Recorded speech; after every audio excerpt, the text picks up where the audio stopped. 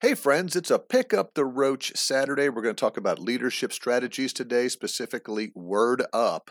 And we're going to talk about tanking. Tanking. What's that about? Well, stay tuned. Roaches! Roaches!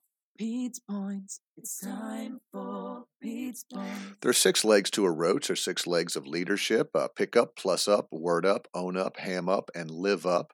Today we're talking about word up. Word up, which is leaders own every message. So every message that you send as a leader, either written, verbally, with your body language, the way that you carry yourself sends a message to your team.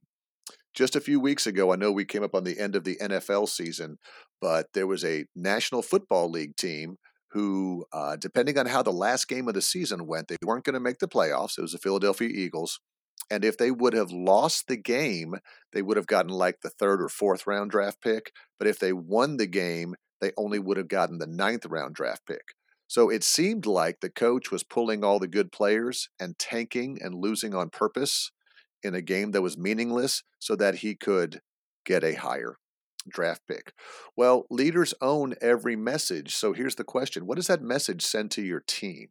Now, it may say something to the fans and to the general manager that we want to get a higher draft pick. But when you hire players and say, give it your all and every play counts and all this stuff, and then you make decisions, your team's going to look at you. In fact, there were some players who were very upset with the fact that the coach decided to almost lose on purpose. So think about that, not just in your words and in your written communication, but every action you make is a message, and your employees are going to look at you and they're going to wonder and try and interpret what that message means. So pick up the roach today with Word Up and own every message.